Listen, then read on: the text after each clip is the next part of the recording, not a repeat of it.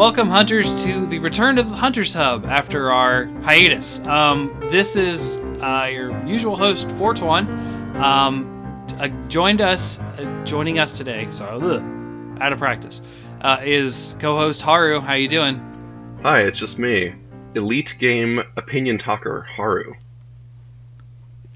I accept this title.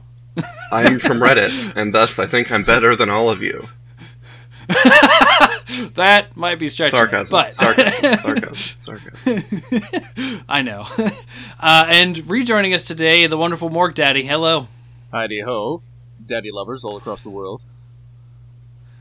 So, just talk a little bit in the beginning about Hunters Hub. If you notice, I didn't say an episode number. We're not going to be numbering them anymore. We're going to just be calling a title. So today's is going to be called Fanning Out. So Hunters Hub Fanning Out. Because we have a couple reasons. The pseudo reason is we are becoming a more general podcast. We are still a Monster Hunter community, but as every gamer, Monster Hunter is not our only game. So I figured it's a good idea to spread out, and Monster Hunter News isn't going to sustain a weekly podcast anymore, I don't think. At least not for me. And Haru. So, I kind of thought we needed to change things up and go a little more general and talk about some other things too. To keep us fresh and actually have opinions about stuff other than, hey, I didn't hunt today. Neither did Haru. Okay. We're good. So, but I still love doing the podcast. So this is a Monster Hunter community still, but we can talk about other stuff too. And we always did. So why not just do it? Yeah, we definitely always did. Yeah. So, that's one reason. And the other reason is, the, topic for today is talk about fanboyism or fangirl. If you want to be PC friendly. So and later in the show we're going to talk about fanboys. All right. So what we like to start out with is we're going to talk about games we've been playing throughout the week, and other things. Possibly bring up some news that we like and would like to talk about too. So. Morg. We'd like to start off with you. How have you been doing this week? Actually, I've been really, really busy. Just trying to stay ahead of the algorithm with YouTube. Playing a lot of Switch games. Pokemon Go came out a couple of months ago. Smash came out recently. Yeah, just trying to stay on top of those. Yeah, and then I just recently got into another Discord with some old school Monster Hunters, so been playing a lot of 4U. It's been really, really busy actually. Surprisingly enough, actually even got back into World a little bit. Finally got the Temporal Mantle, beat helping people beat Behemoth. It's been actually quite fun, real fun. Say, how is that Pokemon game? Because I feel like a lot of people are just sort of sleeping on it, or I feel like it just kind of washed us by. It's kind of interesting because it's pretty good. It's good for a lot of the people who enjoyed the classic games, but the feel of a new generation style play. So it's got a lot of the it's got the basic Pokemon Pikachu Yellow version storyline. And then it incorporates a lot of Pokemon Go generations 6 through 7 style play, so you get to keep all your TMs. You don't really fight the Pokemon that are in the wild, but you get to catch them. Using the remote control actions and stuff like that. So it's a different way to play it. It's, I think, definitely it's a new direction for Nintendo and for Game Freak to go, and I think it's actually a pretty fun game. Yeah, I almost feel because to answer your kind of question, Haru, I think people are sleeping on it because it's yellow again. Yeah. Didn't we just get a yellow remaster 5 years ago or so, and like Yellow is pretty much a reskin of Red and Blue, which that's been remastered I think twice. Exactly. That's it's gosh, it's really playing on the nostalgia of the Gen 1ers in quotations. But I think what this is more honestly a sort of test run for the new Pokemon mechanic, which I think is integrating the Go into the main series. So it's like a sort of a Pokemon Switch Ground Zeroes. Yes. Yeah. It's definitely opening up options and opportunities for probably a new style of play for a new generation of games. So yeah, it's kind of been getting a little bit stale with the way that it's been playing in the past. Like it's been pretty much the same game since day one. So it's nice for them to try and like change things up a bit and kind of like make it a little bit more refreshed. But it's still like turn-based combat, right? It's still like 4 moves, and you have to go through a whole rigmarole when you're actually to teach fighting. new moves. Yes. Yeah. I feel like it's still going to be basically the same because they've added nice things in like Omega, Ruby, Alpha, Sapphire, and we don't remember them anymore, and because they took them out of the next game. So yeah. Well, I mean, Sun and Moon, they introduced like riding Pokemon and that kind of stuff, so you get rid of HMs. Yeah, there's all sorts of quality of life changes. Like a lot what Monster Hunter goes through is the huge improvements of quality of life really helps the game. I think this was sort of like the dry run before we get what is it, Gen 8 or 9? That's correct. Yeah, I think we're on Gen 8 right now. Yeah. So Gen 8, which I assume we'll be hearing about this year. Yeah. I think the Direct said it was going to be this year. The Direct from E3. So we'll see there. So is that all you've been playing? I've actually also been like grinding out GU. Like I've beaten the game and I've beaten a lot of the monsters.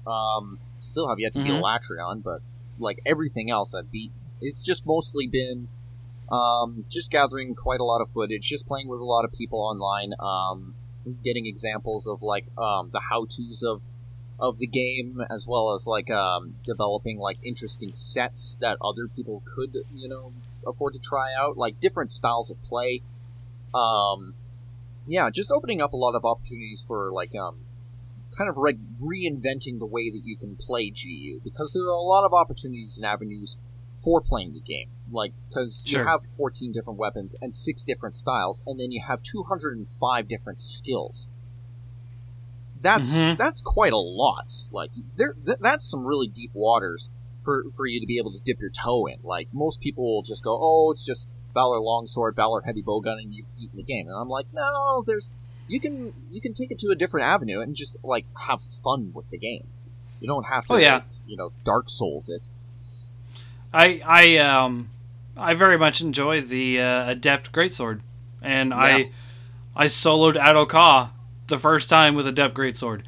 My goodness, that was a crazy fight. I think I talked about it on the podcast before, where I was like, no potions left, down to a slither of health, and it was swinging in on a risky attack, and I killed him with like seconds left on the clock. It was the most nail-biting experience I've had, on top of the fact that my whole family was watching me.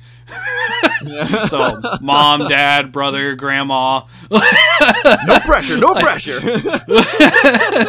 Like, I was like, oh my gosh, like I was sweating. It was, it was a fight. But you don't. Well, I was going to say, like, you got the 205 skills. Let's be honest. I'm going to say less than half of those are going to be honestly useful, though.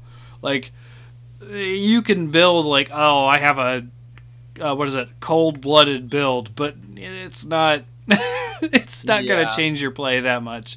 Well, from the start, you can... it's not going to do anything for you.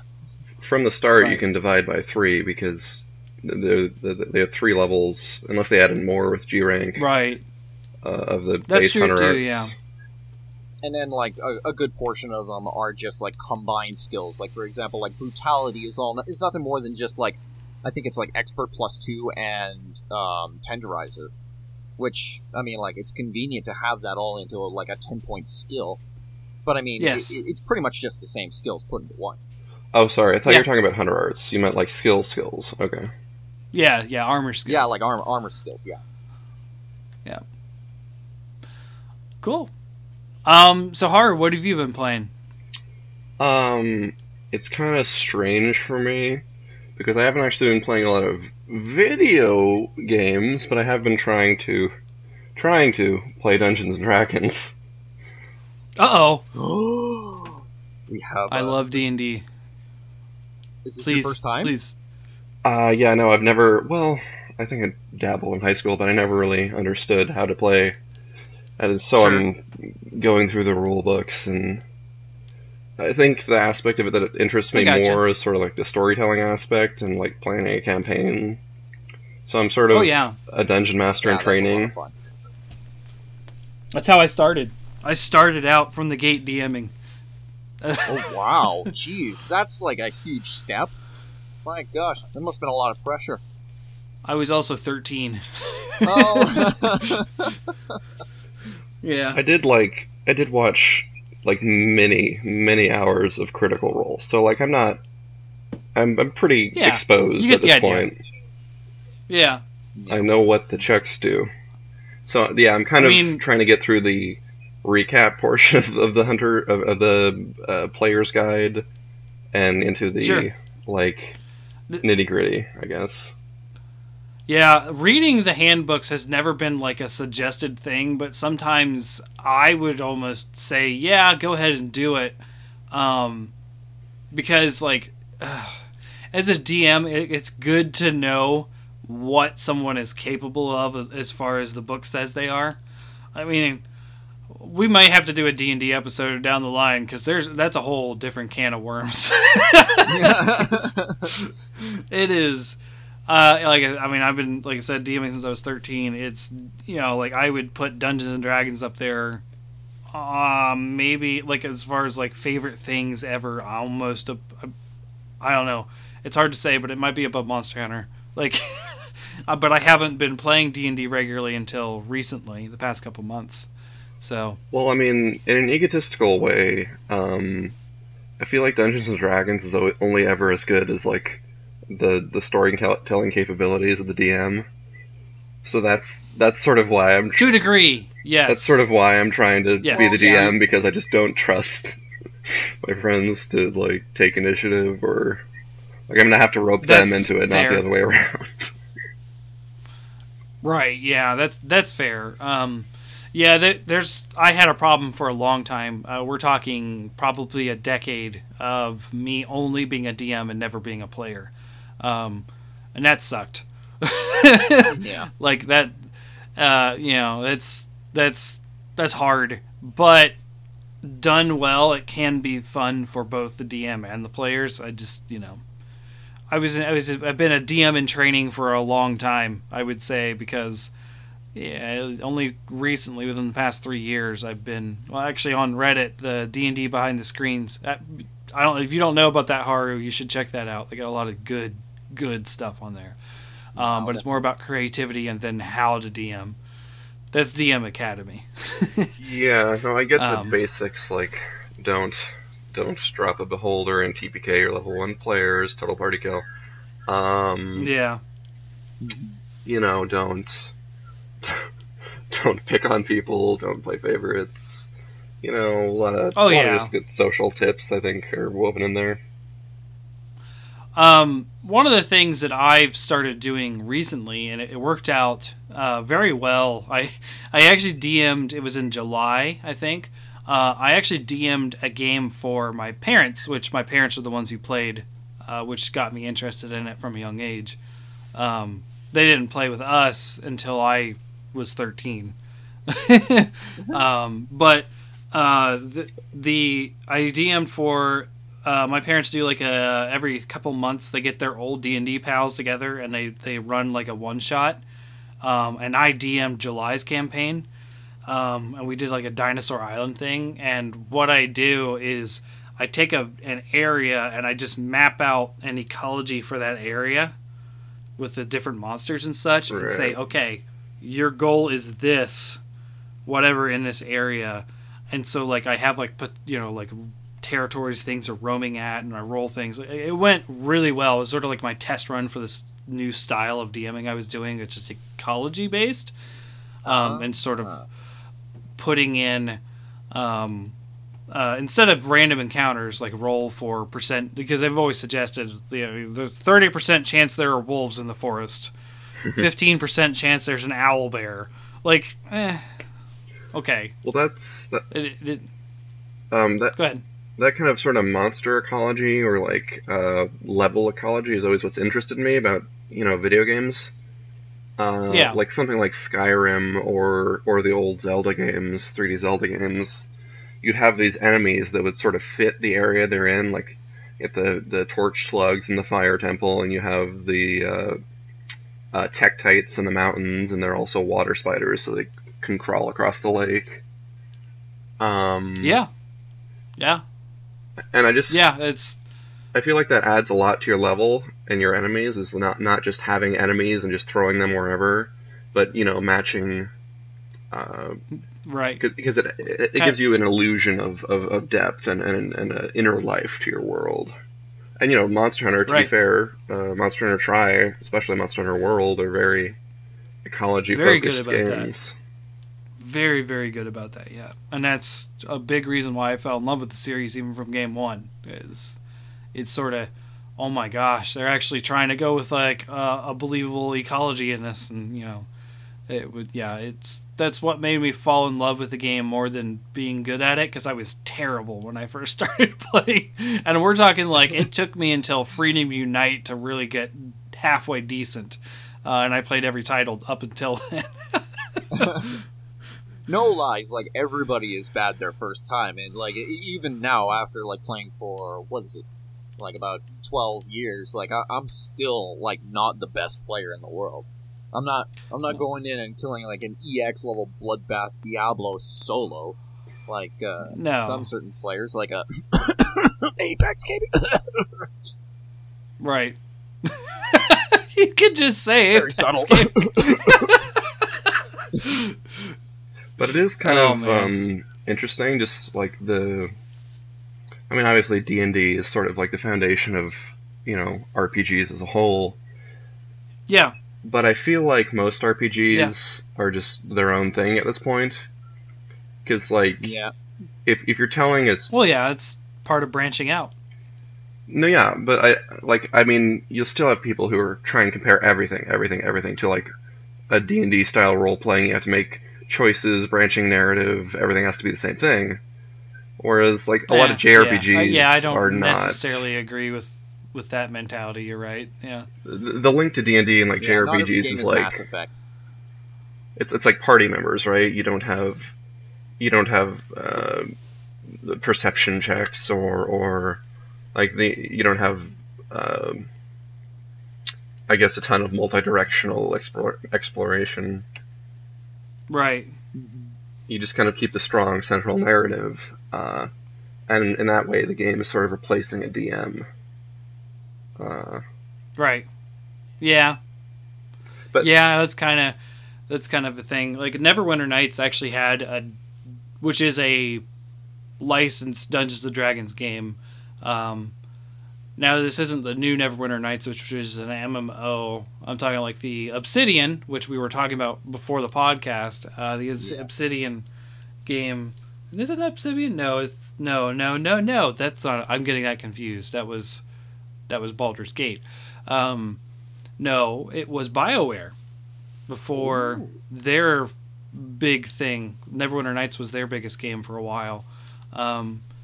They had a DM mode where you could just set up scenarios and this complicated decision logic and stuff, and you could actually make quests, and it was very comprehensive. People actually ran campaigns of D&D in Neverwinter Nights DM mode, like it was a thing. Obviously cool. Limited. Yeah. It's obviously limited in comparison to just using the books and your imagination and modules or whatever you want to use. It's not ever going to be as deep as it was, for pen and paper style. But It was a good shot, definitely at it. I remember. That's awesome. Like, I'm glad you've been playing D&D. Always happy when someone has. Yeah. And even like taking something like Monster Hunter, which is allegedly an RPG. Like the only real like connection that has to D&D is it's like a monster manual. It's like you made a monster manual that you could play. Pretty much. Yes. Yeah. On like the very top level of it, because there's not much of a story. There's world building, but yeah, and like the party composition. Like you have four hunters, 4 party members. Like that's the tenuous thread that connects. Yeah. Typically. I mean, you can have the game I'm playing in right now, my brother's DMing, we have 8 players. That's a lot. That's been fun. It's such a fun campaign, though. Oh my goodness. I don't know if I've talked about this on the podcast. Well, obviously I haven't, but to anyone, really. Like, it's so fun because it's Nintendo-themed dungeons. So we are currently going through a Kirby dungeon where you kill elementals and there's like a soul of the elemental sitting there, and you eat the soul and you become that elemental. Like, and then we were trying to solve challenges and that kind of stuff with it. But here's the thing. I'm playing a forest elf named Nil, which is Link backwards, and I am the most talkative, outgoing elf you will ever meet, but I'm also sort of parroting Link from Zelda. So I have a sword and shield, I have a bow, I'm trying to be the one who solves puzzles and that kind of stuff. Here's the problem. I have 8 intelligence. So oh no! Please tell me that they let you like reroll. Like, did you do like DC4? Like, like. Oh no! So what my brother did, it was actually very interesting. I've never seen this done before, but so there's the standard: you roll 4 die, you drop the lowest, and that's stats. So you did an array of stats. You did 3 arrays. So like I rolled really bad. I feel bad because I rolled really bad, but like I didn't roll really bad for me. He then randomized the 3 sets and handed them out to people. So I got someone's really good set. It had like 2 18s, a 16, and a 14, and then like a 10 and an 8. And I was like, okay. And I said this from the beginning. I am prioritizing charisma as a ranger, which is totally not playing with the with what a ranger does, but I wanted to make Nil. I was going for Nil. So, you're playing it based off of like the actual personality of the character rather than trying to min-max. I get you. That's fun. Yeah. So it's a fun campaign. I have to say, one of the best things that happened, I personally do not partake, but I have a lot of friends in the group who are very heavy pot smokers. So one of those, he's playing a pixie who is like the lord of whatever, but he basically represents a very like pot friendly thing. His name is some sort of pun to pot, but he basically does this all the time.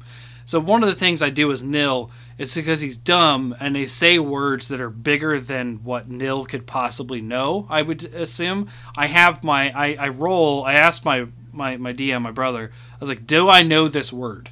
And he's like, roll. So I roll an intelligence check, which I get a -1 on, and to see if I know the word. And one of the hint for the dungeon is you had to cannibalize. It's like you had to cannibalize to progress, which cannibalize isn't eating the monsters to gain their power to progress. Okay. I didn't know the word cannibalize. So I was like, my character's trying to figure it out. So he's like, what does cannibalize mean? He's like, you think it means something to do with cannabis. And I was like, cannabis? I had a feeling that is going to go there. That is what, and he calls everyone bro. That is what Pixie Bro does. So, okay, I have an idea. So, like, we were trying to figure out how to consume the soul or whatever. We haven't figured it out yet. I was like, I got an idea. So I squished it, I rolled it up, and I smoked it. And it worked. This is quickly approaching Reefer Madness territory. It's like, cannabis means cannibalize? Now my character refers to smoking weed as cannibalizing, and it's so fun. And oh man, yeah, he's not entirely wrong. It was alive, and now he's consuming it. Yeah. It's okay, Fortuan. What Nil lacks in intelligence, he makes up in courage. He has a very high courage stat. Oh, yes. Yeah, he did jump off of a 300-foot pillar thinking the wind would save him. He's got that max swole courage. Very important stat in D&D. Yes. Yep. Yeah, he's got 18 charisma, 22 dex because of other things my brother did, and then 16 strength, and then like decent wisdom, but like intelligence is 8. Like it's just he's kind of been maxed for being like a good fighter, but he just doesn't make good decisions, so he ends up being inept. It's just it's pretty funny. But yeah, is there anything else you've been playing, Haru, or is that it? We can just go on to like I'll chime in if I have something else. When are we going to do? Well, I haven't talked about what I've been doing aside from D&D. Actually, I just get back from a game of D&D myself. It's I think nice. The Larazu campaign, but I think it was a homebrew that a friend of mine did. Currently, I'm playing as Humphrey Bogart as a rogue, which was it's actually quite fun. Okay. That sounds interesting. Sorry, where's that character from? Who Humphrey Bogart is. He's an actor. Yeah, he's from like the 1940s. Oh, yeah. That's why I don't know him. Yeah. Yeah. Just check out movies like Casablanca and Maltese Falcon, or I think. Yeah. Yeah, you know those kinds of movies. Well, personally, I've been playing a ton of games because I got 10 games around the Christmas season because of sales and that kind of stuff.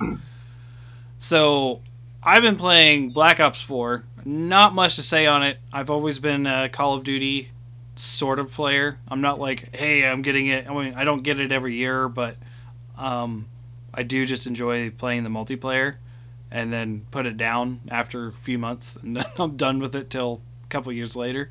So I've been playing that. I got Yooka-Laylee, which I have more to say on that when we talk about A Hat in Time on SideQuest.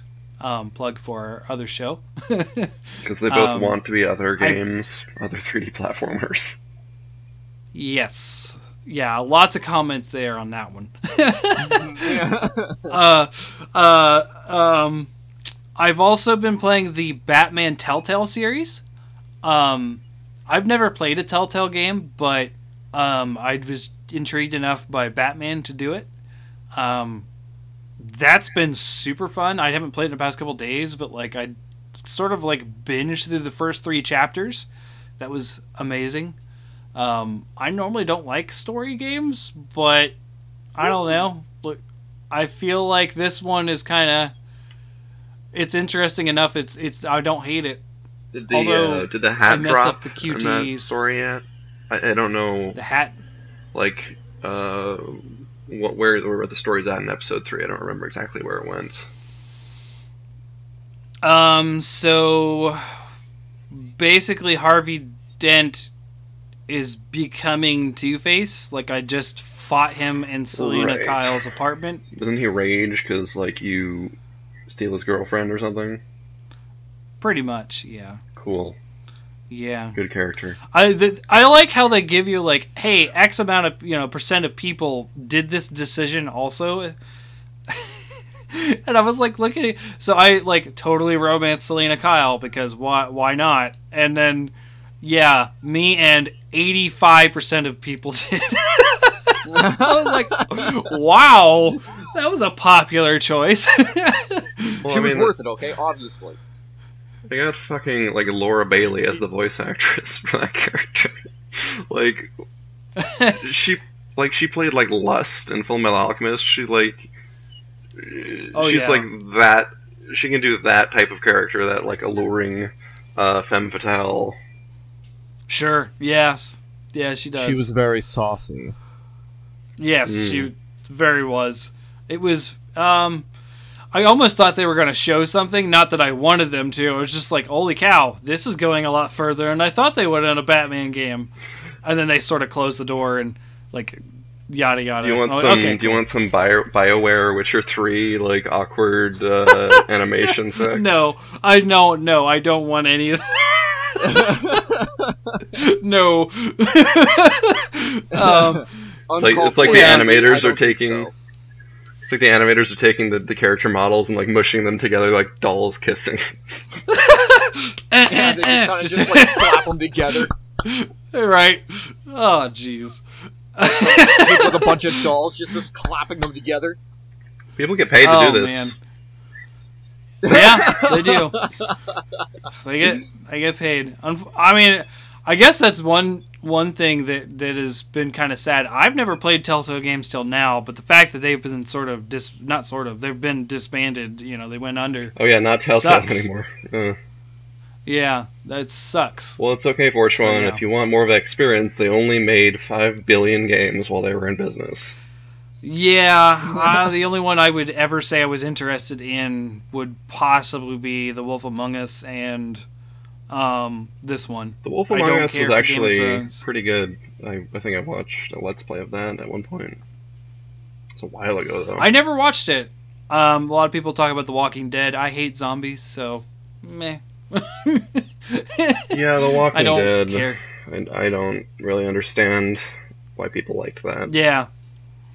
I just garnering all sorts of love on this episode. Because it has that Telltale thing. All those shows everyone likes, Game of Thrones, Walking Dead, fuck them. Because The Walking Dead, it has that Telltale thing of like, oh yeah, your choices matter, butterfly effect, yada yada yada. But like, there's some very overt ways in which Telltale take the story in that game to nullify any choices you've made. Like, oh yeah. I mean, I guess it's like a slight spoiler, but like, if you have a choice between saving one of two characters, and one of them dies, how further can they carry the character you saved in that game series? Because they have to then, at that point, write 2 characters for that slot that is occupied by a single person in any given player's game. Right. I don't know. I don't know how they handle that. Well, spoilers, they just kill off the character that you saved eventually. So it's like, it doesn't matter. I'm thinking of that. What was the name of that literature club game that was really popular? I think it was, what was it, last year? Doki Doki. Doki Doki? Yeah, Doki Doki. Yeah. Oh my god. Oh my god. Don't try and save them all! I watched a lot of full Let's Plays and Game Grumps and like all sorts of people, Game Theory. Like, I went deep into that game last year. That's some creepy stuff. What's with people thinking that game is good because it makes good YouTube videos? Like, it's just... Oh no, I would never play it. No. like even for a visual novel, it's really short and the characters are very simple and...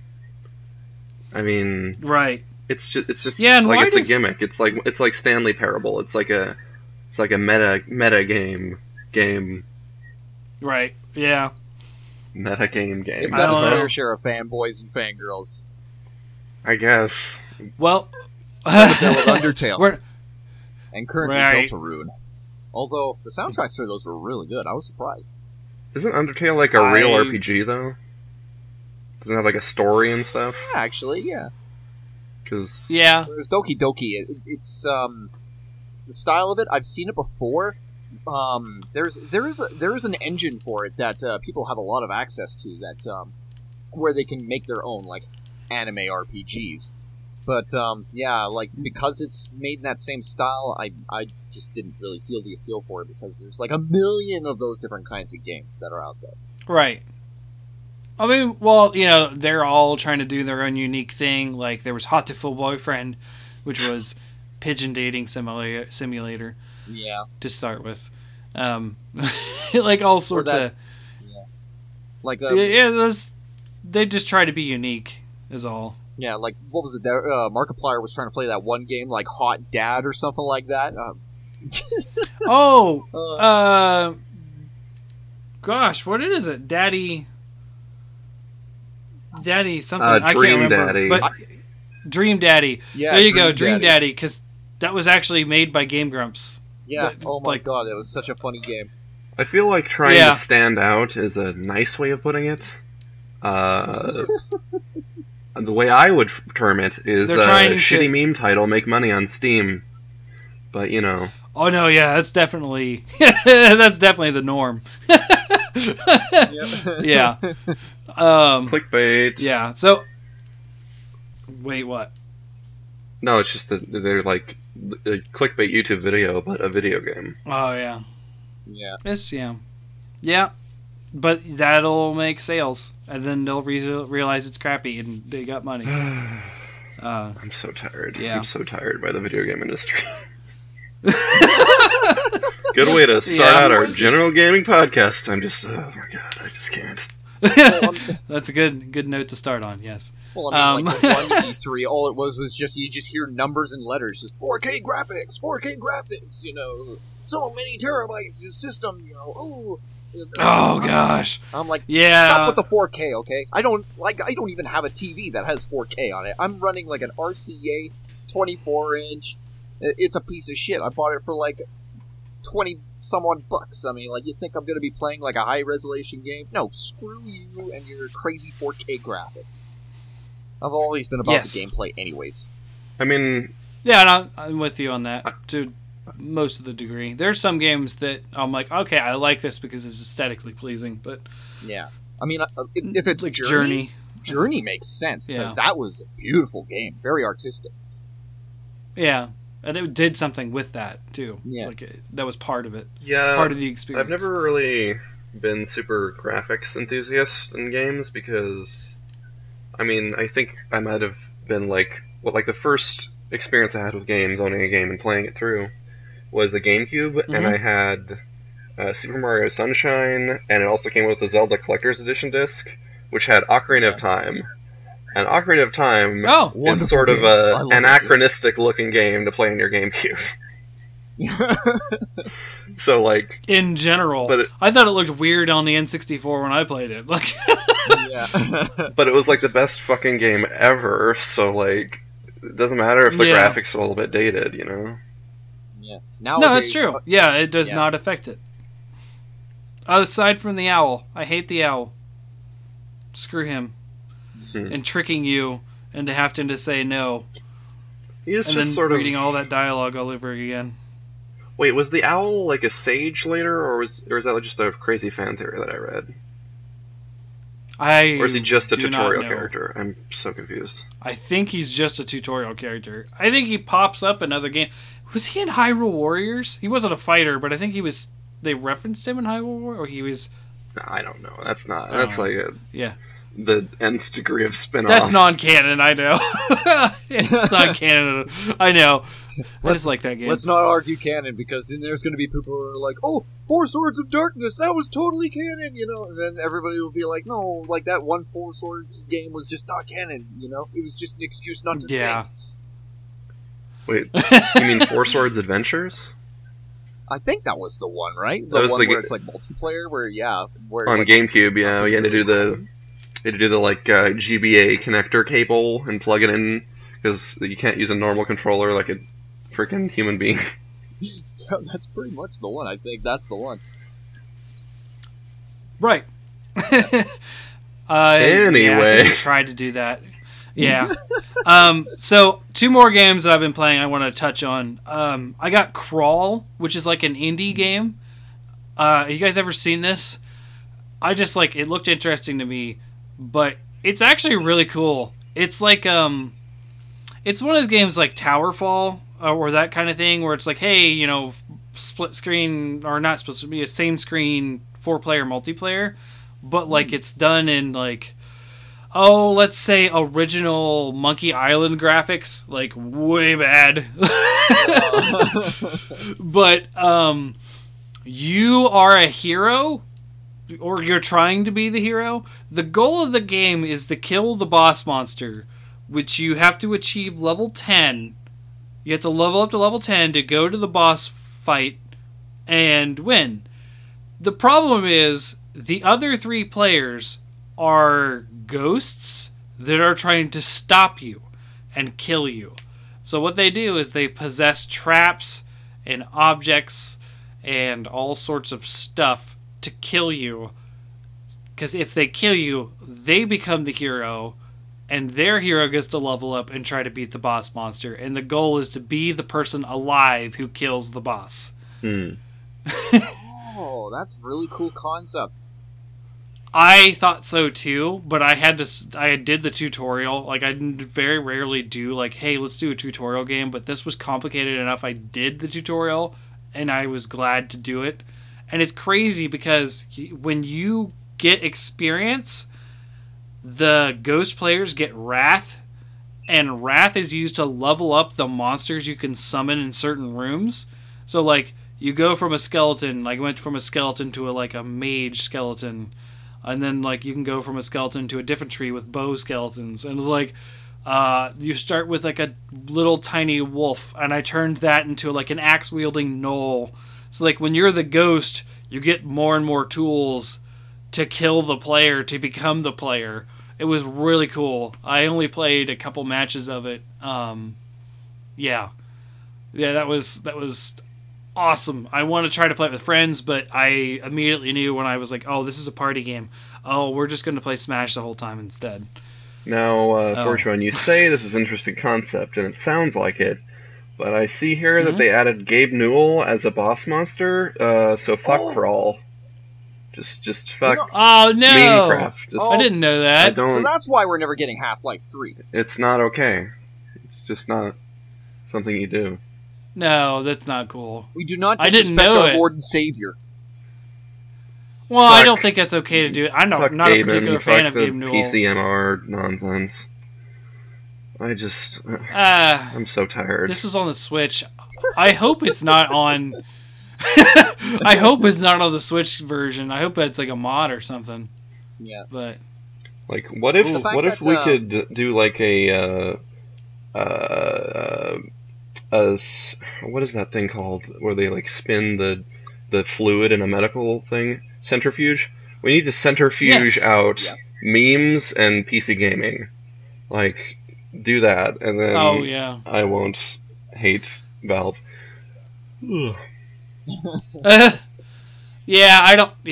No, that's disappointing. I didn't know that was a thing.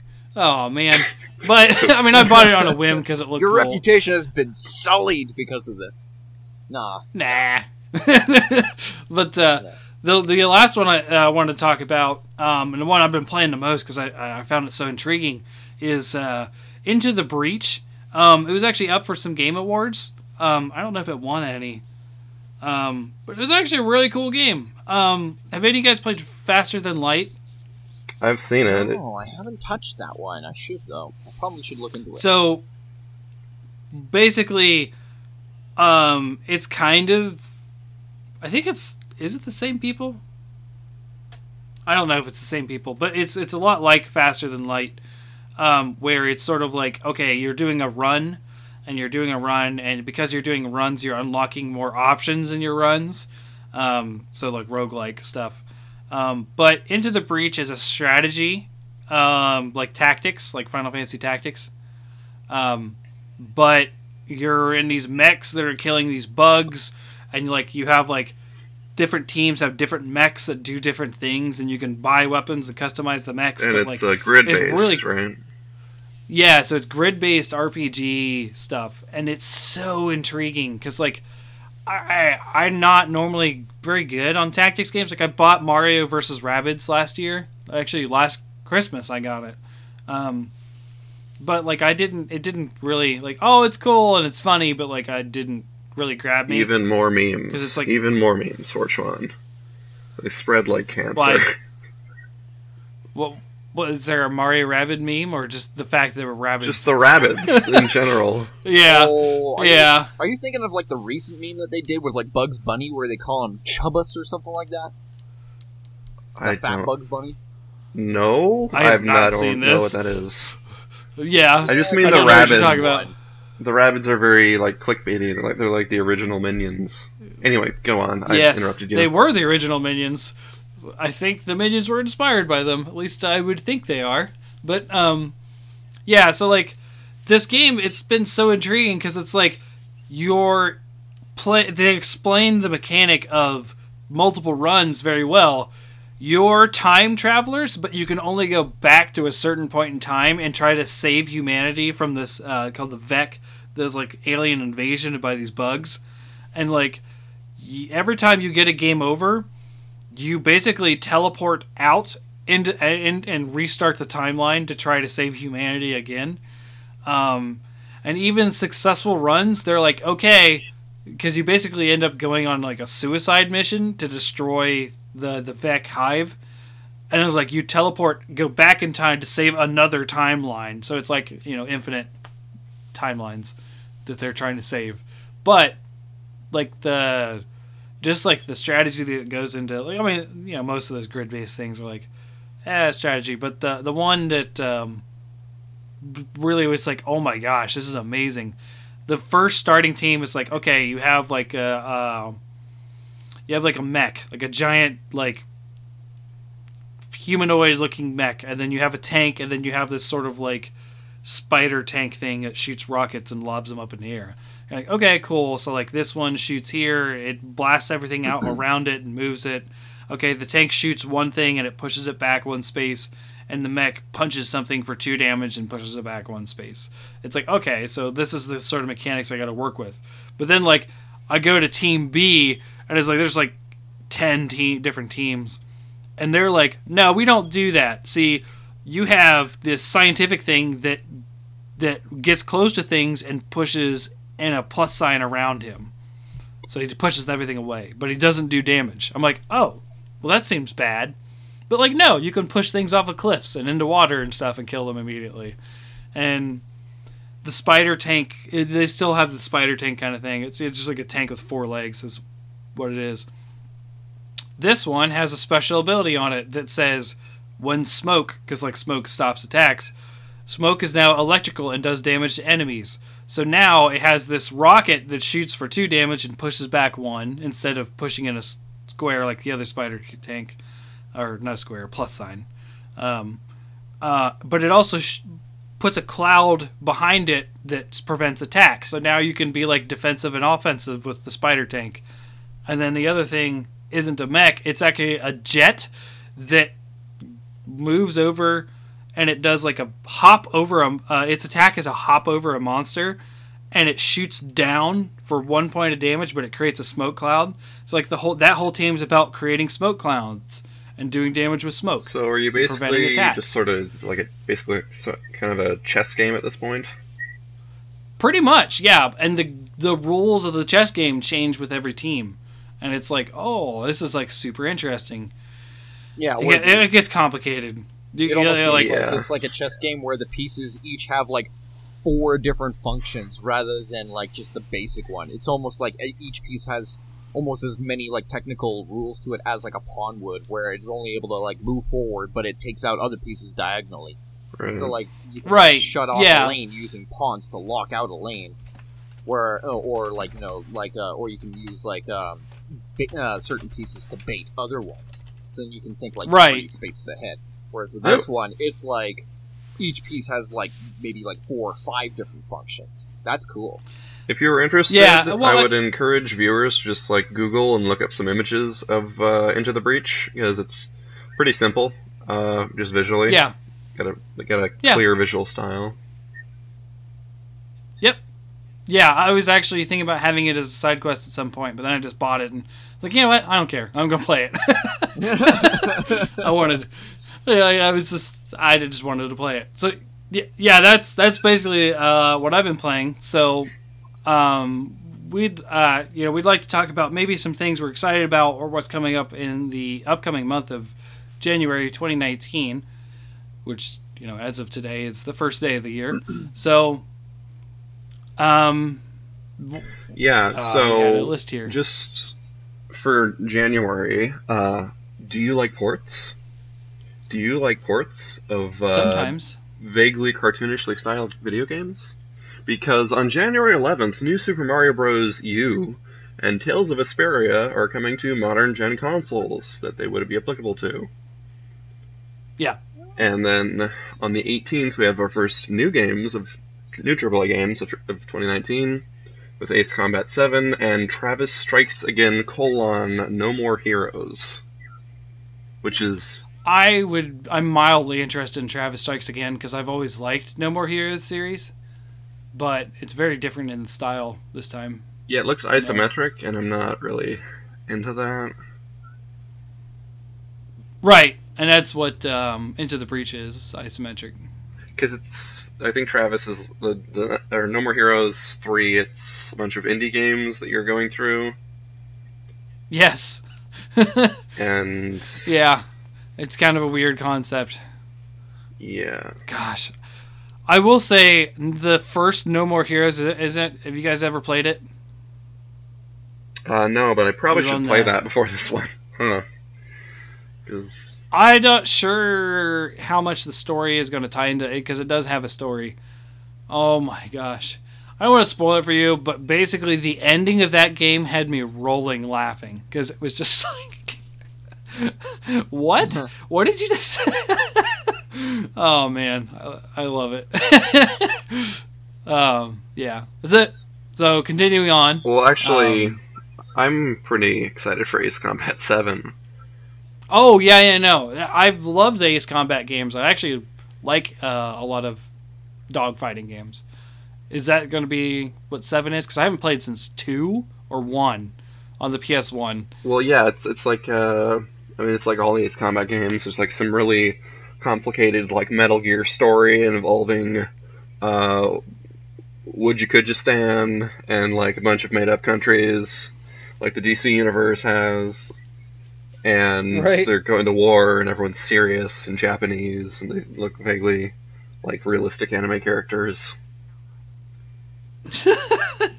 I might have to look at this one. But the actual game is just, like flying a plane and like shooting stuff down. And you've got lock-on missiles and like generally a sort of a machine gun. Right. And past games eventually have gotten into like they've done like the real plane stuff, and then they've done sort of like video game like space shooter bosses that have like these huge like flying fortress structures that like spew out other ships. Like it gets really cool and like video gamey in a way that I like. The past story is I just used it as a versus mode when I played it back. I think it was the first Ace Combat. My brother and I would just fight each other with the jets. That's all we did. Yeah, I got stuck on like the Xbox one. I played like 4 or 5 maybe. It was just a really hard mission where you were fighting like an enemy ace pilot, and he shot me down. Because you had to like protect the turrets and go to this place here, and it was like getting to like Muso levels, and like stop it. Right. Yeah, it's always kind of disappointed me about Star Fox, because I always wanted Star Fox to be that, but it's always ended up being the pseudo rail shooter it is. No, yeah, but that's... I almost feel like... I was going to say, I almost feel like you guys should probably check out, like, this is like a really old school game that came out, I think it was like in 98. It was done by EA Games. It's called Freelancer. I don't know if you guys have heard of it before, but you're basically like a space bounty hunter or whatever, and you're just kind of like going across all of like the different quadrants. And there's like literally areas like the Rhineland, and then there's like a New Breton area, wherever. And then like as you keep going along, you just keep taking like bounties and stuff, like capturing bad guys, destroying vessels and ships or whatever, or like halting cargoes or protecting them and stuff like that, and slowly getting like better ships with like more access to like capacities for like different turrets and stuff like that, and missiles and like nanobots to like fix your machine as you're in like dogfights. Yeah, this is a really good game. And I kind of wish that EA would go back to that rather than all these microtransactions. Yeah. Yeah, they... Well, it seems like a core element of what you're describing is sort of in-depth campaign missions, and that's something I always liked about Ace Combat, even when it got really difficult, is they would have these whole mission plans, and you have to take out these targets or protect these targets, and Uh, it was a really interesting, Right. like, sort of flight simulation, but also a good video game. Okay. It does sound interesting. I do like dogfighting in general. Although I have no idea, besides VR, what is new about 7, to be honest. Yeah. I know that people were really excited about it when it was announced, but that was it. That's all I know. Yeah, it's been announced for a couple years now, and regrettably, I'm not going to drop $400 on a VR headset just to play a plane fighting game. No. No. Great No, no, VR no, no. game, super hot. Everybody, I'm telling you right now, get it. Super hot is amazing. You're gonna love it. If you haven't played it I like already. Super Hot. I don't. I have. You're gonna give it to your actually children. on Slaps my PC. slaps used car. Oh, but on January 25th, does anyone here like spooky games? Occasionally. I've played Deafening Amnesia. silence. Oh, come on. That's not spooky. Crickets. That's not spooky. Crickets. It's scary.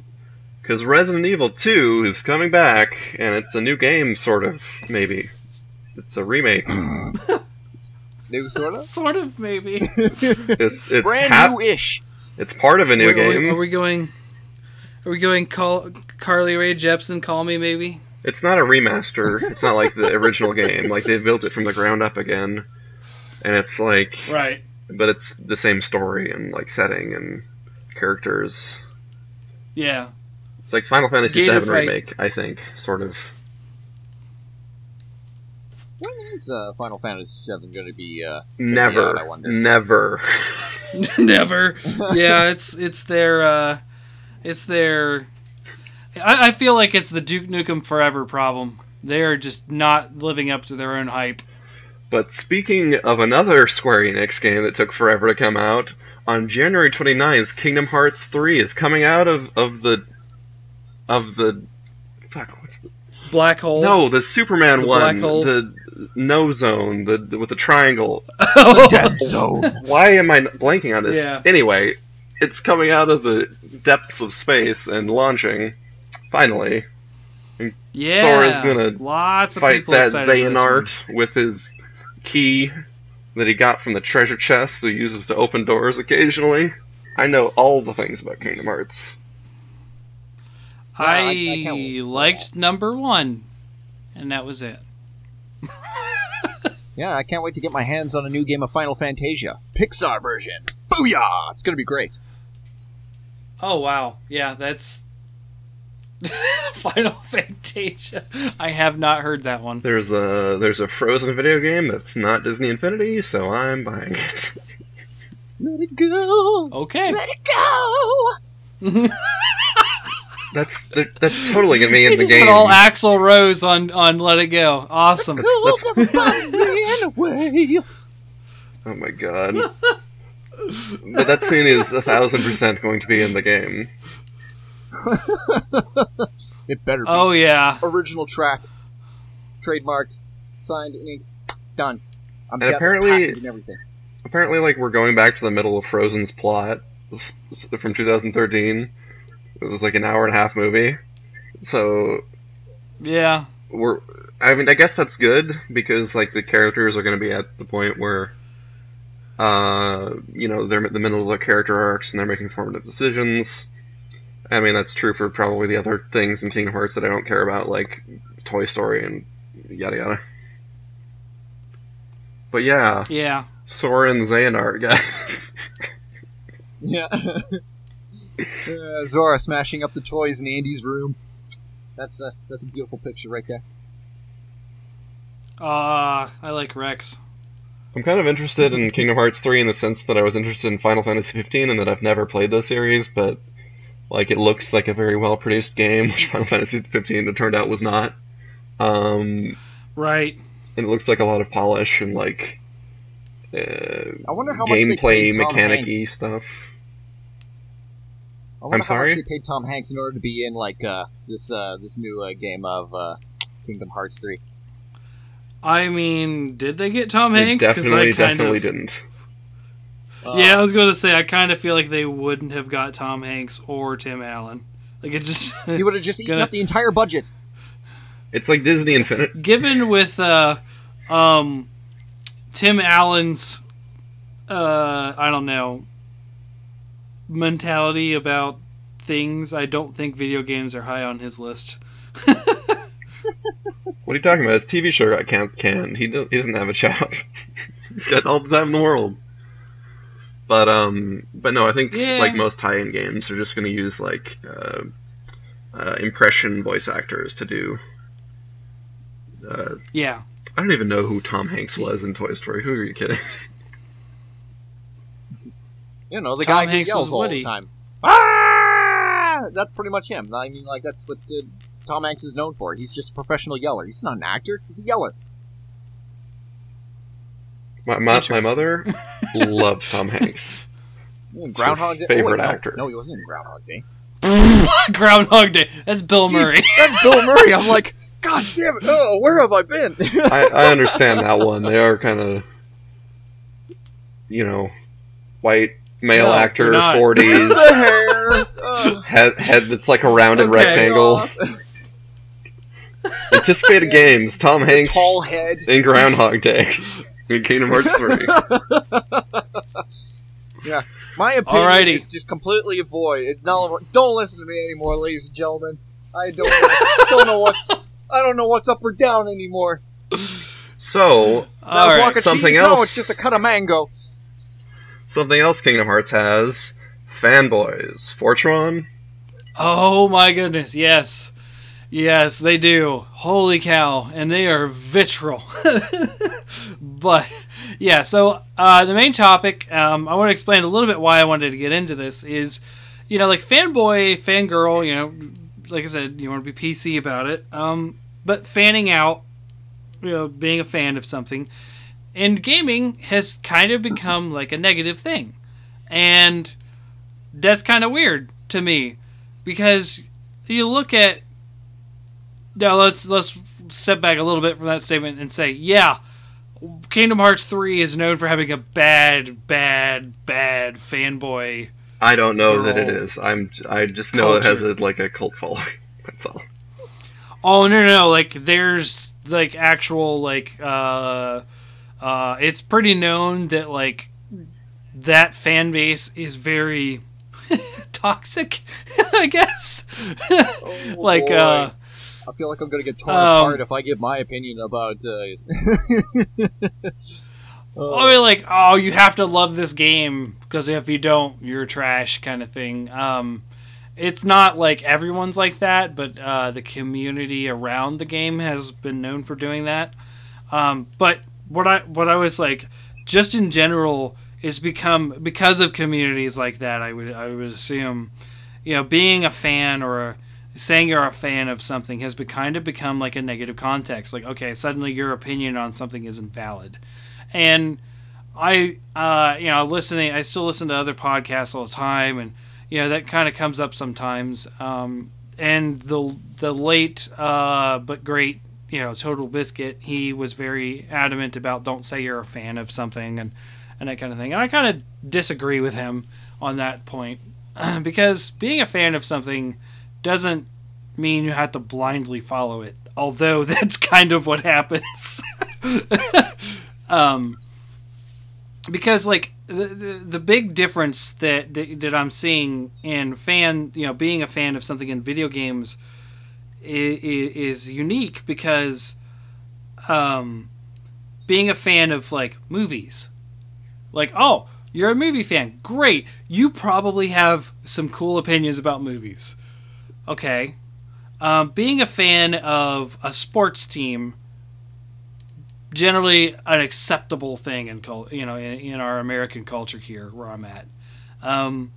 So like being a fan of something isn't negative, but when you come to games, it becomes negative, and I don't feel that's fair, because like even though I'm a self-proclaimed Nintendo fan, it doesn't mean I don't play PlayStation, and I never played Xbox. I love Halo. I've had an Xbox 360 twice, because the first one red ringed. The deadly red Xbox ring. 360. I hate it so much. So many technical problems. But just because I enjoy Nintendo games more doesn't mean I don't have a valid opinion about something else. So like it's kind of weird. Like this sort of culture of like fanboyism has become sort of like this weird like like it's bad to be a fan of this series kind of thing.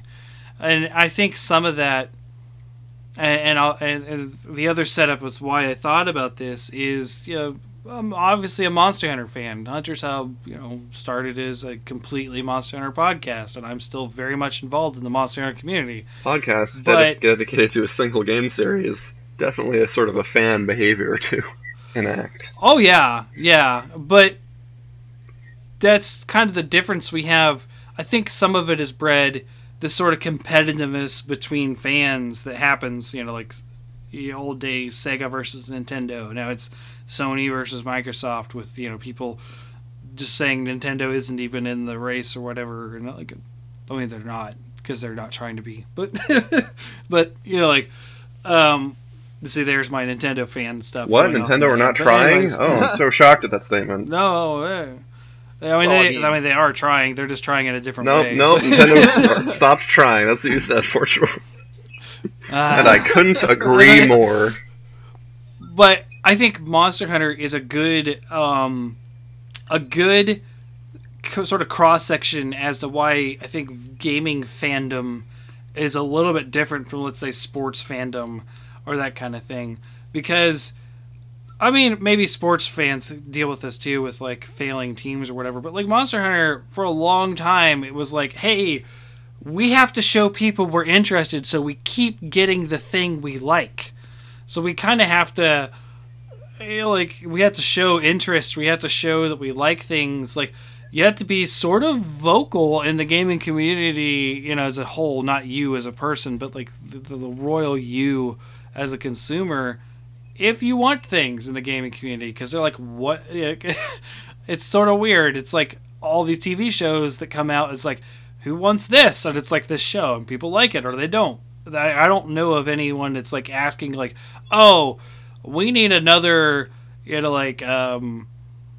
sitcom. We're looking for another sitcom set in Detroit again or something. Like I don't know how TV. That's exactly what NBC does every single year. Right, but they don't. Well, they look to the fan base to do that. Well, no, you're right. It's not about. It does well. It's not like a fan base centered thing. It's like a. When are we going to get friends again? And it's we'll just take Big Bang Theory and give everybody a girlfriend. It's like, yeah, thank you guys. Thank you for making Friends 2.0. We got glasses. It's finally about to die. They ruined a good thing. They're finally going to kill it, guys. Yeah, because the guy who plays a robot is sick of being a robot. Yeah. He wants to be an actor. Yeah. Anyway. He is an actor. He just, is a TV show. What were you saying, Fortune? Well, basically, we as, video game fans, we've been sort of, not have to fight, but, it's been a culture of, competitiveness mixed with, hey, if we're not vocal about the thing we like, we may not get it. Kind of thing. Which is very weird. But then also video games, also are probably the worst media about drilling something to death, too. Yeah. I mean, TV does that, too, where it's like, okay, this should have ended a good 2 seasons ago, or 1, or, the case for Scrubs. Scrubs should have ended a whole season sooner. Well, it did not need that last season. But, yeah, it was just... Yeah, anyway, you know what I mean?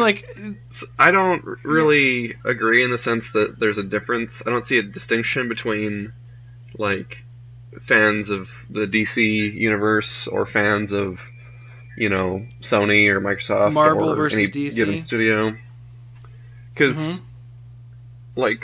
I've been in online communities for Lord of the Rings, and they bitch about the Hobbit movies, and I've been in online communities for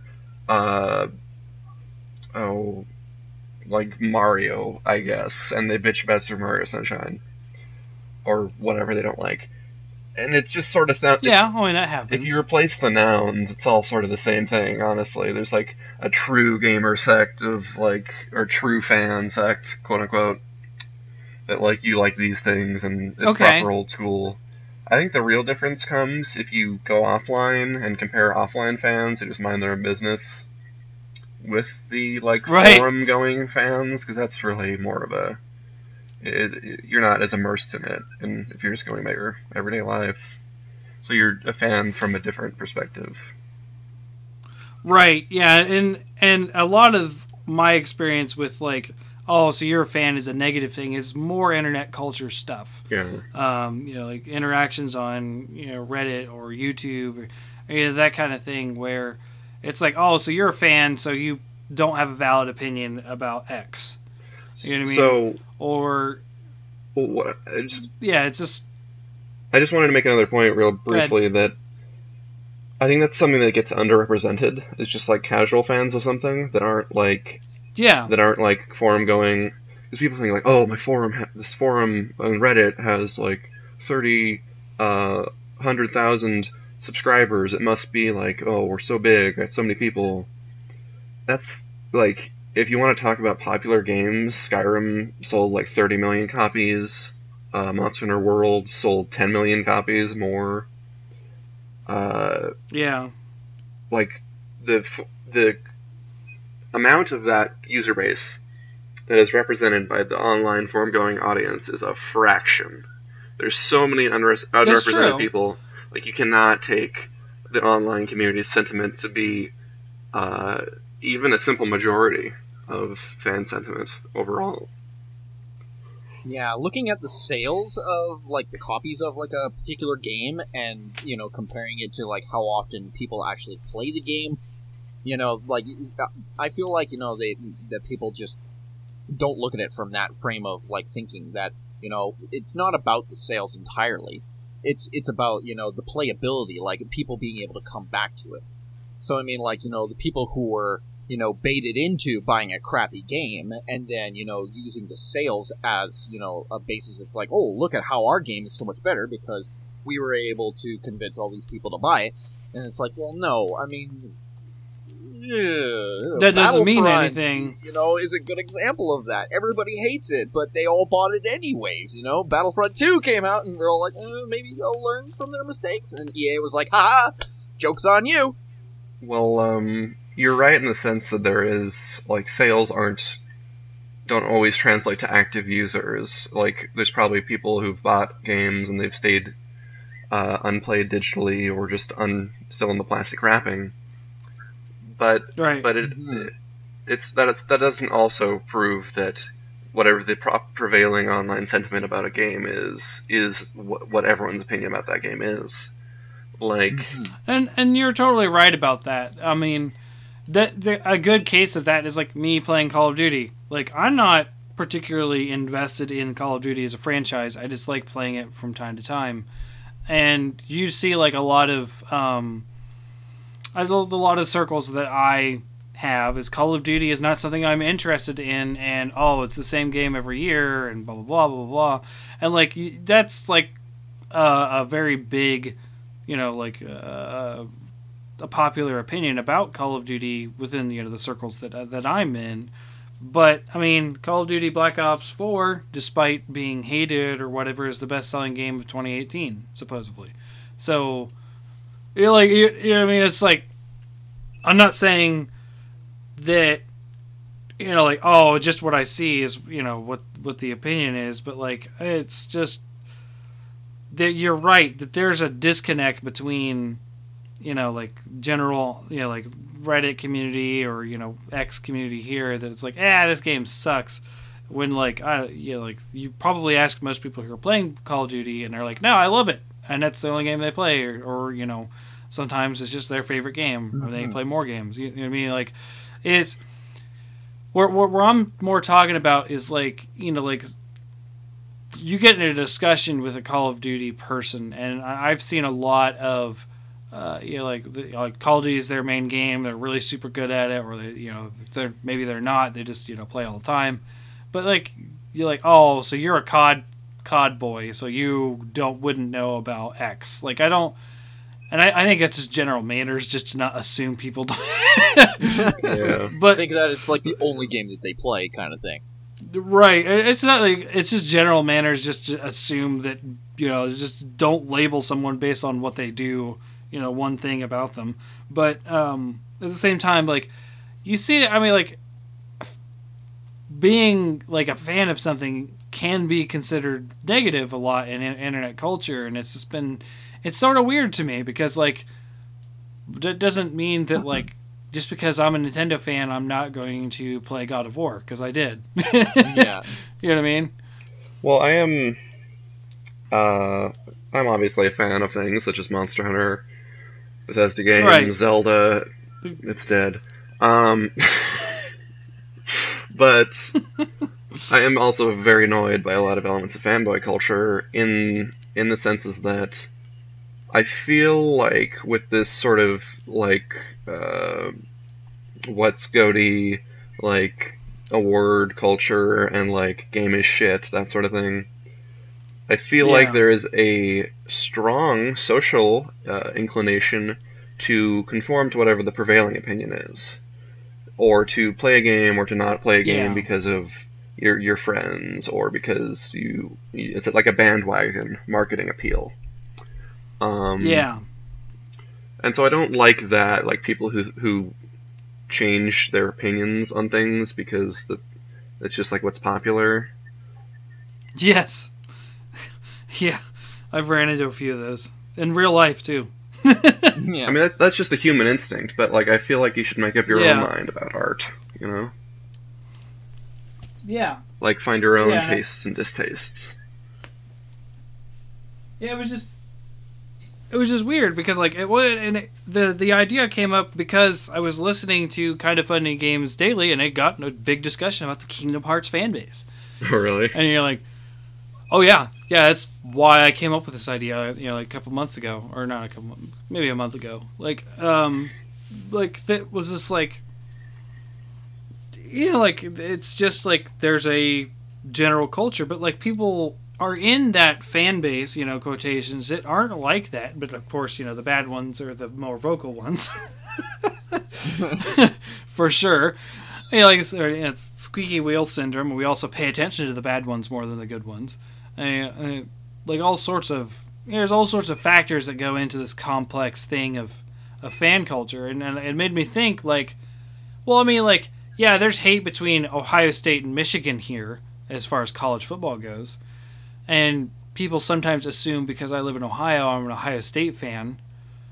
I don't give a crap about college football. I don't. I will root for Ohio State if I'm on an Ohio State thing because it's kind of fun to root for the team there. But like I'm not watching any games. I'm not looking at scores. I'm not in fantasy football leagues. Like I'm never doing fantasy any league. By the way, that's just not me. You guys heard about this? The fantasy esports leagues they did for League of Legends, stuff like that. That seems. Oh my gosh. That seems like a Dota's profound waste of time. Yeah, Dota's pretty popular for that as well. And like, what was it? Elon Musk apparently came up with like a new AI for his computers and produced a team with them in Dota, like versus against like this one professional team, like the best in the world, or whatever, and was soundly thrashing them, which I thought was just delicious. It's great stuff. Because what's wrong with Elon Musk? Absolutely nothing. He's going to build a robot dragon. He promised. I'm waiting for it. Oh my god, the memes are back. The memes are back. This is why humanity can't have nice things, because you got someone. That's why we can't have nice climate, because you got someone who wants to address like climate change issues, but also they have to have Twitter fights with fucking Jay-Z or whatever. And also they have to be made into a meme because they put like a Volkswagen in space or whatever the heck. Yeah. Right. Yeah. And the substance of it just like evaporates like like ashes in the wind. Yep. Anyway. Yep. We gotta poison society somehow. How are we gonna do it with memes? Yeah, really. Right. That literally was a Right. thing. Like, the Russians literally did. But anyway. Yeah. That's, it's not even a joke at this point. But, Fortune, what were you saying? Well, I mean, it was just sort of like the concept of why. Oh, I found God of War. Anyways, look at the pile of CDs. But the sort of like, I don't know, it came across to me like, is the the fan culture in games a little unique because of the sort of life we live with at the mercy of X company, Mega Man, fans were super disappointed about no Mega Man games until recently. They got Mega Man 11, which apparently people like. I don't know. I don't like Mega Man. It seemed like I got 8 out of 10 Yeah. in terms of reviews. Just, like, positive perception. Okay. So then that's good, right? So I mean, I think to best answer that question for Tuan is that I don't think that really video game fans and sports fans are really too far apart. I mean, they're both kind of nerdy in like their own respect because they look at things like the statistics of certain players, how well they've been playing in their career, like how many years they think that they will get out of them, what their fantasy team would be like. The best synergy between certain players was going to be like, and like even like the Edmonton Oilers, like because they had Conor McGregor, everybody thought, the Oilers are going to be the big winning team, because they had the perfect players, they had it all written out on paper, theory-wise, it all made sense, and then they ended up just crashing. They didn't even make it to the playoffs. When you look at, oh yeah, I remember when that happened. Yeah, we all and, where we were standing that day. When that sports thing happened. Yeah, like, they just got annihilated. Like, Connor was not able to save the team at all. Like, they just, just didn't make sense. But, I mean, like, and, like, even by, like, another extent, like, there are, like, different magnitudes of fandom. Like, there are such things as, like, people who are just starting to get into it. So they're, like, the greenhorns of, like, the fan base or whatever. And then you've got, like, the casuals who have been around for a while, but they don't take it too seriously because they're living life.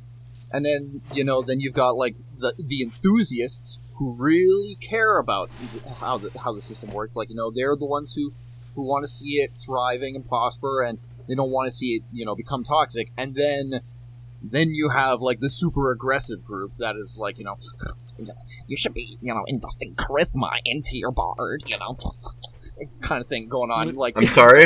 Who's that? Who's that again? Jesus. Yeah.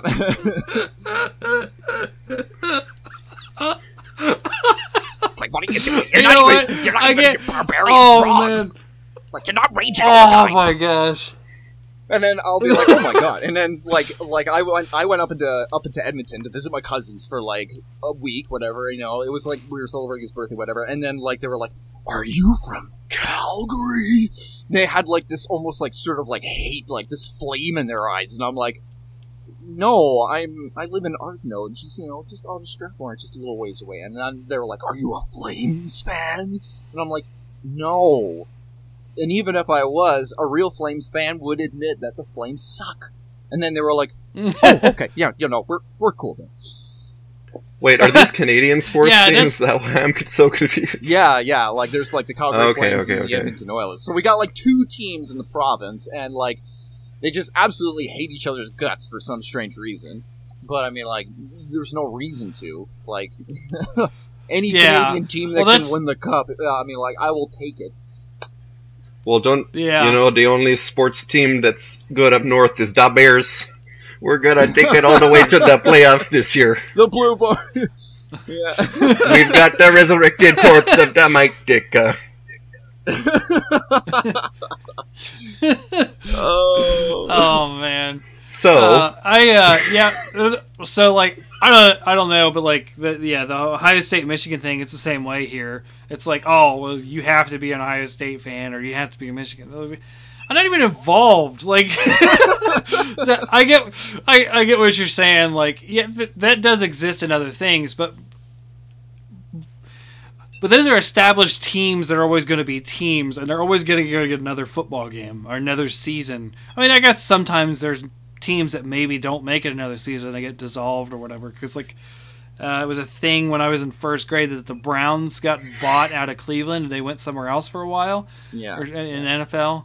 I don't. Again, I'm not a football fan, so I don't know who did what. I just remember the other kids talking about it because they're all football fans. Like, but like, I get there's definitely similarities.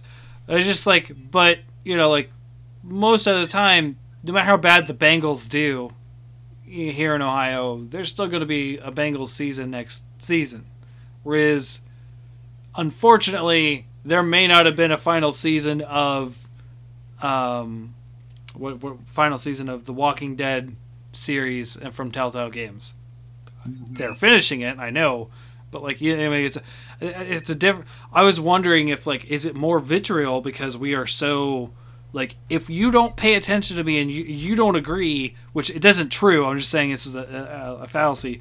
I don't get to play the game I love. Like, yeah, because there's the mentality of we need people to like this, and Monster Hunter had that problem where we are not getting it localized because people aren't buying it.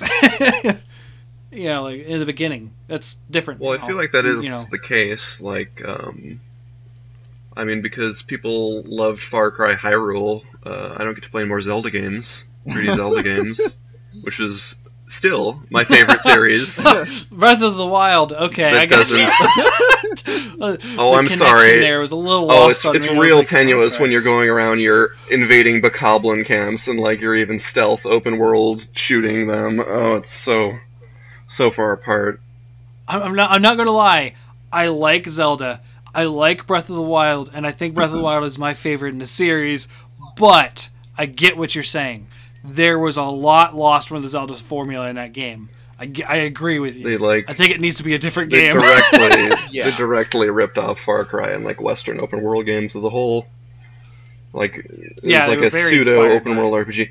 Anyway, my point is that like Red in Redemption. a sense, yeah. I mean, there's differences there in that people always wanted another Zelda game, and then they made Skyward Sword, which was like not another Zelda game really, or it was like trying a bunch of weird things. And in that sense, it's driven by the creator, but because of the whole open world feedback loop that gaming has been into, like it's consumed Metal Gear, it's consumed Final Fantasy, it's now consumed Zelda, and now all these games are rapidly changing their genre because you made a better computer. People were worried Monster Hunter was going to fall into that. Yeah, no, people are calling Monster Hunter World open world, and that's such bullshit because it's like open map. It just doesn't have loading screens. Doesn't make it open world. Like not everything is open world. Like there were video games before we coined that buzzword. Right, and I'm talking about like fanboy stuff. Oh my gosh, do you remember when Monster Hunter World was first announced and the PlayStation fanboys came in and was like, we're finally getting a good system back, and people were like, hold on. Monster Hunter's been fine without PlayStation. It's been great. Yeah, it's been pretty good on Nintendo. I mean, like 3U was kind of iffy, but I mean, like 4U was a pretty darn good game. I mean, like I can still go back and play it. That I have, but yeah, I mean, like it's not to say that Nintendo hasn't handled it poorly. Without going on another tangent, I'm just going to say I disagree. That fourth generation was terrible for ecology, terrible for the consistency of the world. But anyway. But I don't think that was because I don't think that was because of the 3DS necessarily. No, and I don't think that's Nintendo's fault at all. Well, I mean, I guess it was indirectly because of the Capcom. 3DS, because Capcom, they said that they take a different attitude to making console and handheld games, and it wasn't that you couldn't make a night map version of a map on handheld, right? Because they did that with the Dunes in 4 Ultimate. They just didn't make a night version of any of the maps in the vanilla 4. So they kind of took out that system from previous games. Yeah, it's it was just that was a good example when World was announced. You got, I mean, like I remember a lot of there's we talk about the bigger general Monster Hunter community, but then I was more into the Reddit community of Monster Hunter at that time, which I'm not anymore at all. Hardly, I don't hardly visit Reddit at all anymore. But like when I was a moderator and we were having to say, okay, this is about Monster Hunter. Take your PlayStation versus Nintendo stuff elsewhere. Talk about the game. Like it was very interesting to suddenly see how the initial announcement of World just took the Monster Hunter community and just like rolled it over. It was just like, okay, we're going good, things are looking good, and then like we got this great game announcement, and like all it was I do believe it was the first episode of the podcast that I did. We talked about that announcement because that's sort of what spawned this show, is the Monster Hunter World announcement. And I wanted to create more of a positive thing in the community, and but because like it was such a crap show at that point, like it was just like, holy cow, what is going on? Like people are like just going wild and hating on each other, and people are like, oh, I'm finally going to play Monster Hunter because it's an open world game, on your point, Haru. And it's just like, oh yeah, there was a lot of that, and at first it was like people, if you guys remember, Shady Figure was a mod that left around the same time that I did too, and like Shady Figure got like outright hate for basically saying what Capcom did about Monster Hunter, about how it's never going to be open world. Like he was just like, holy cow! It was like the community like just turned on itself after World got announced. And it was so weird. We were known for being a nice community for a long time. Yeah, and Shady Figure is a very responsible moderator. He's the one who recruited me even before he stepped down. Yeah, Shady was awesome. I loved Shady. I still talk to him occasionally, but he's busy doing other things now. He's on the subreddit sometimes. Yeah. I know, but it's just like he's not hardly as involved in that community as he was, because a large part because of how much people turned on each other at that time. Which is really funny, because you'd think that regardless of what kind of a platform it's going to be on, they would be happy that they would be continuing to be making Monster Hunter World games, at all, because I mean, like, there are some franchises that just get discontinued. Don't Red Dead Redemption to us. We're not Monster Hunter World. We're Monster Hunter. Okay. Yeah. There's no Monster Hunter World 2. Well, I mean, like, even Monster Hunter World. I mean, like I enjoyed playing it when I got it, like after pre-order and stuff like that. But then the thing is, like, because I was used to like the old format of the game, where you had to hunt as many monsters as you possibly could as fast as possible to try and get to the top of the ladder. I beat the game in like a couple of months, and then nothing really new was happening, and then I had to wonder myself, this couldn't be it, could it? But then, like, finally things like Cult Taroth came out, Behemoth, and all these new events were coming out, and then the game started to feel fresh again, and I was like, yeah, this is great. This is what the game really needs. But then, after those wore off, then I was like, I don't know. Yeah. But yeah, then it gave me a chance to, after I'd finished that, I was able to go back, and then finally GU came out, which, that was what I was initially hoping for. That was the Monster Hunter that I was really hoping would come out. I was expecting it to come out in 3DS, but it didn't. But yeah, like, all the rest of the community was just in absolute turmoil, because they were like, when is Double Cross coming out? And then they announced Monster Hunter World, and the first teaser trailer, I think it was, like, it did not present Monster Hunter World the best way that, the fans were expecting. So I guess, that on top of not getting Double Cross, which, GU now, for the consoles, that it was just kind of like a series of little things that piled up, and then just led to a powdercade where everybody was just like, "Aah!" and just rage. Well, I mean, Yeah. like, that's another thing that annoys me about fanboy culture is that, and this is not even just fanboys, but, well, I mean, it sort of ties in with anticipating entertainment. Like, new announcements, Exactly. new movies, yada, yada, yada, yada.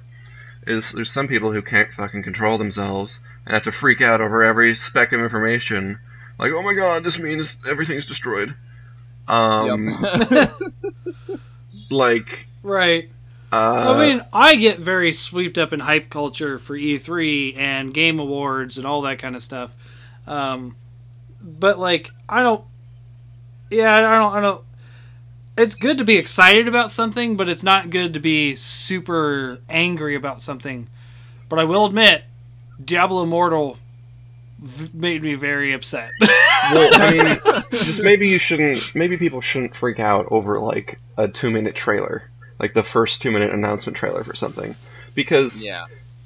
it just, like, if you go to the, like, post-mortem for Monster Hunter World, and there's a lot about Monster Hunter, but they literally say, translated, the directors say, we made this trailer to showcase all of the new elements in World.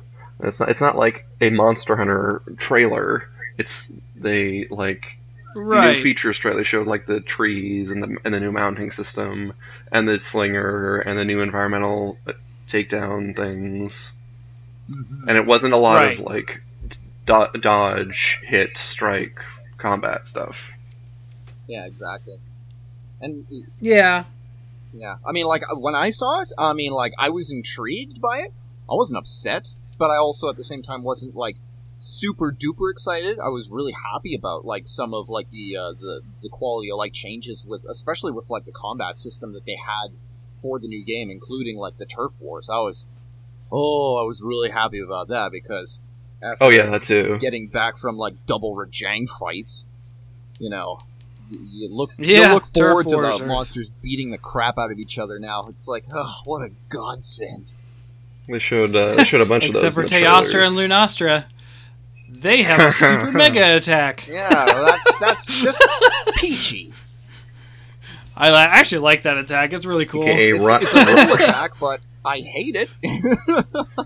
AKA Yeah. run out the Lunastra story. yeah. Okay. Like a Code raid. name It's like run out, GTFO. get out of the fire. Yeah. Yeah. If I could just go on a bit more about or about the whole fanboy topic. Sure. Besides the very serious stuff like Gamergate harassing women because they don't like people saying Happy Holidays, or like just your normal like harassment, bullying, untoward behavior. Besides that very serious stuff, it annoys me when fan bases sort of like disappear down the wormhole of like really valuing things that don't matter, like Monster Hunter lore, like taking that over like the structural and development based concerns of like monster skeletons and budget and development time. Like lore is never going to supersede like what it takes to make video games. Or in Zelda, like people who value the timeline above all else. It's like, if you actually play Zelda games, the timeline doesn't matter. There's a chronology in Zelda games. Wind Waker is after Ocarina of Time, references Ocarina of Time. Twilight Princess, similar. But they're not, Right. they don't like get into like, okay, so tell us where Spirit Tracks was when you're playing Skyward Sword. Because it doesn't matter. AVGN, really. I think, covered a video on that, like, before, like, the official timeline book came out, so he was like, yeah, we God. have a sequel to the original, a prequel to the original, a sequel to the prequel, and then we have a prequel to the prequel's prequel, then we have a sequel to the prequel's prequel that is, like, mutually exclusive to the prequel's prequel. And then we're Wait, all what? like, what? Wow. And we're like, what is going on? Zelda, like, you're broken. And for the record, Breath of the Wild has references like DLC gear for all of the timelines of Zelda, And the producer said, "Yeah, no, it's just sort of like it all happened in the past, and this is like the future." Like that's all they didn't overthink it like all the fans have been doing for years. Yeah, let's make a new game, but we'll make it in the past. It's like no, Breath of the Wild's not in the past. It's not. It's in the future. It's not. Yeah, thank God. They broke Skyward Sword. They broke Skyward Sword is the prequel. Yep. Anyway. Yeah. Jeez. Stop making prequels. God damn it. Like, I just kind of get annoyed when fans get obsessed over sort of insubstantial elements of a game. Like, oh yeah, I agree. Or of a fandom. Like, I mean, there's a huge backlash on the Diablo, debacle with Diablo 3. Everyone's like, oh, it looks cartoony. Like, wow, it's like it's supposed to be dark and gritty, and it's like, yeah. Mood was a thing in Diablo, but like already Diablo 2 strayed away from Diablo 1 as far as dark and gritty. So like, I don't get, oh, it needs to be dark and gritty like Diablo 2. That was perfect. I was like, have you ever been to Act 2? Like in the desert? That's like the brightness meter turned up to 1,000. Like, yeah, I remember that. Like the only dark parts are like when you're in like the dungeons in the desert area. And, like even then, right. And even then, it's like a dirt tunnel. Yeah. How is that dark and moody? Like, I do sympathize with that a bit because, like, art style isn't totally insubstantial. Like, I am myself annoyed that they turned Zelda into like anime style. Like, looks like Overwatch or whatever else now. Well, there's one thing. The one thing that I have a problem with, like that specifically, the dark and moody stuff. It's like the dark themes and mood didn't leave Diablo 3 at all. You're going through a freaking torture dungeon where there's strung up bodies everywhere, and it's like a chest is like you click a torture machine, it pulls a guy's legs off. How is that not dark? You don't see that in a Looney Tunes cartoon. Like, I mean, like, yeah, it's brighter so I can see. Like, yeah, it's like, let's play this game with like an all-black screen. It's like, this game is so dark. I love it. Yeah, I don't know. Well, I don't have anything else to say about fanboyism or anything else. What about you guys? I think I've exhausted my I've been accused of being a fanboy, like on a lot of fronts. It's really funny. Right. Okay. Cool. Well, we'll wrap it up there then. So this is Fortune signing off, and you can find me on Twitter at HuntersHubPod. You'll see a --Fortune. I do want to give a shout out to Wolfie Melon for doing our music still. Yeah. Forgot to do that at the beginning. But yeah, she's been great, just providing the music for free. So go listen to her. She's awesome. She's got way more YouTube subscribers than we have listeners all combined. Yeah. So yeah, that's been awesome to have her support. But and then something else I wanted to say is check out our other show, SideQuest, which didn't go on hiatus. It's our video game book club, if you're interested. So play along with us and see how we feel about a game. We're doing a Hat in Time, and we'll be recording that hopefully soon and releasing it soon. So, I will see you guys on the next quest. And on that quest, where will you be, Haru? I'll be at ACanesDeadGran on Twitter. And just another plug for Wolfie Melon. She has a Twitter, YouTube, their how you spell her username, and she just put out new songs, even recently, like a cover of Astera and that the Hub theme, and it's pretty good. Yeah. So Morg, what about you? And Morg Daddy, where we're gonna find you? You can find me on Twitter. I am at MorganHey3. So yeah, you can check me out. I'm going to be making some more YouTube videos, including a Skyrim run where I take easy mode and make it deliberately hard. I'm also doing a very poor run of Dark Souls where my kid brother is going to be backseat gaming me the whole way into frustration. Oh my god. Oh my god! And yeah, I've also got an Atal Ka video on the way. That one's going to be pretty fun. If you like Warframe memes, you're going to love that one. Because, yeah, Atal Ka is pretty much Vahek, you know, because he gets his giant chicken mech suit. So, yeah, I think you guys are going to like it a lot. It's going to be a lot of fun. Sounds like it. 2019 is going to be good. Yeah, let's hope. Oh my gosh, it is. I keep forgetting it's like the first day of the new year. That's so I stayed nice. up way too late. You guys are still young enough to hope. The totality of possibilities. It's just like Am I not older? we're just like 3 weeks away from another fucking tsunami in Indonesia that kills like 1 billion people or whatever. Or worse.